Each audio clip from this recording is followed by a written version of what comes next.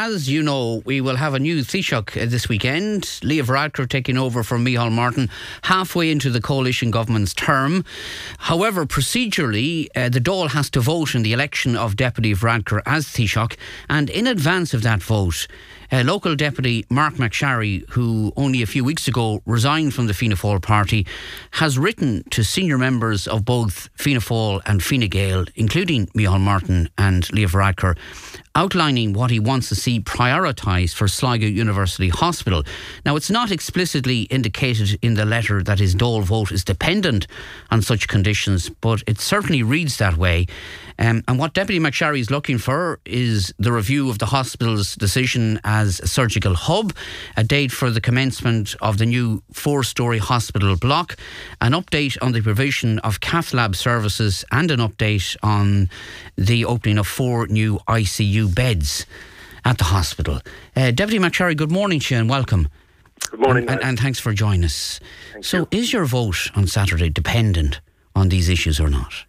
Well, the most important thing is that we get answers to these questions. As you've known, in an unprecedented development over the course of the last month, effectively the entire consultant body in Sligo University Hospital, many of them working within the Letterkenny system as well, wrote to Minister Donnelly in despair at the lack of pace for the progress of events and resources for the hospital, and a general ambivalence to Sligo University Hospital and its needs that led to an online virtual meeting between them on November 21st, at which the same commitments were given to them that were given to me in advance of the vote in July, you'll recall, in terms of the 4-storey block, and particularly on that occasion when Donald Murray and myself were given commitments by Minister Stephen Donnelly at that time relevant to that.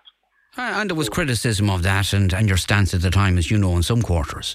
So is it the same? That wouldn't bother me in the slightest. Now, what's happened since that meeting on November 21st, and indeed my own outing in the Dáil the next evening, together with Deputy Harkin on the evening of November 22nd, the consultant body have once again written in the last 48 hours to the Minister, to highlight the fact that since their meeting on November 21st and commitments given, that there's been a further deterioration in the accuracy of those commitments in terms of, on one hand, this specific point was made by me in the Dáil on the night of November 22nd, when that what we have been finding is far too often the Minister is saying one thing, the HSE is saying another, and Sale to Management, that's the Sale to Hospital Group Management based in Galway, are saying something completely different. And in this instance, with the commencement of the 4-storey block, so I was given the commitment in July,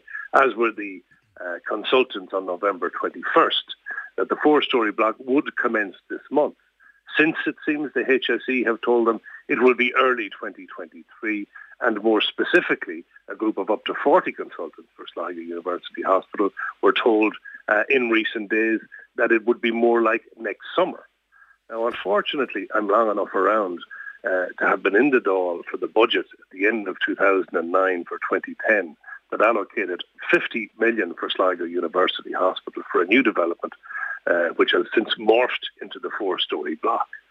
So bearing that in mind, and all of the commitments given, which we accept the bona fides of the Minister, both in July and November 21st, I have put the 4 questions.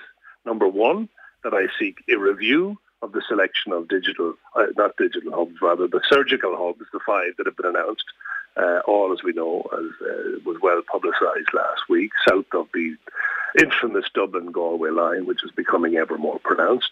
The second thing is to ensure that we have a precise date. You know, we don't want a children's hospital approach to the 4-storey block. It's either starting or it's not starting. We've been told 3 different dates. We want a definitive one now. The third thing is an update on the cardiology commitments in terms of the recruitment of the 3 cardiologists, the angio-CT scanner, and obviously the whole floor of that 4-storey block that's going to be devoted to it. And the fourth thing is, and this money again was announced in the budget, the most recent budget, the progress in terms of the recruitment of the upwards of 30 staff that are going to be required for the opening of the already in existence All right. 4 Okay, ICU well, beds. they are the issues which you've outlined many times over the past couple of months. But the timing of this letter, which has been sent to, as I say, senior party officials, including the outgoing incoming Taoiseach, let's call a spade a spade. You expect more promises and commitments and assurances before Saturday's vote, do you not? That's what I've asked for, yes. And if that is not forthcoming, what happens? Well, I mean, today is Tuesday. Let's see what happens in the meantime. But I'm not interested in empty promises. What I'm interested in is a factual commitment. And as I said, and indeed Deputy Harkin was there, we were both putting forward a topical issue on that night of November 22nd. In my final answer to Minister Mary Butler, the junior minister, who was in attendance on behalf of Minister Donnelly, the problem is, what we are telling the ministers, they are answering to us, does not tally and is often at odds with what the HSE management are saying, with what the Sailta management are saying, and it would seem to me that people are moving in different directions. So I'll take my guide when it comes to these matters from the health professionals here in Sligo and our people, as I always have in the context of health in this area. However, opportunities arise, and obviously there's a vote for a Taoiseach on Saturday, which may or may not require my support. But in any event, it's incumbent on me to ensure that those issues that the people I represent and the healthcare professionals, who are more informed than any politician, what they say is needed, are brought to the fore at every opportunity, and this is one of those opportunities. Of course, you're not bound by any party whip anymore, so what you're doing wouldn't be out of kilter, I suppose, with what other independent deputies have done and always have done down the years. So I mean, for those who will say this is parish pump politics and your vote is for sale, is that the case, Deputy, or not? Well, in the context, I mean, if the representation of one's voters is deemed as a transaction, then I'm guilty. But this is about pursuing what's needed for our region. It is what it's always been about, and for far too long, we know we don't have the politicians who have been elected to high office in terms of senior ministers in this area. We have one in North East Donegal. It's rare we have senior ministers. We know we don't have the population. And north of that line, Dublin, Galway, and east of Mullingar, since the 1980s, we are always on the back foot, fighting for the piecemeal crumbs from the table and being expected to be content with them. And I just think that the time for the northwest of the country to once again be used and abused solely as a location for interesting photo calls and policy launches must be matched with the strategic resources that are required to give the people of the region the same level of care as those in other regions. In terms of what way I vote on Saturday, that'll be a matter to be decided by then. In the week that's run in, I did point out that I would like to get these answers in advance of the vote on Saturday. I think that's reasonable.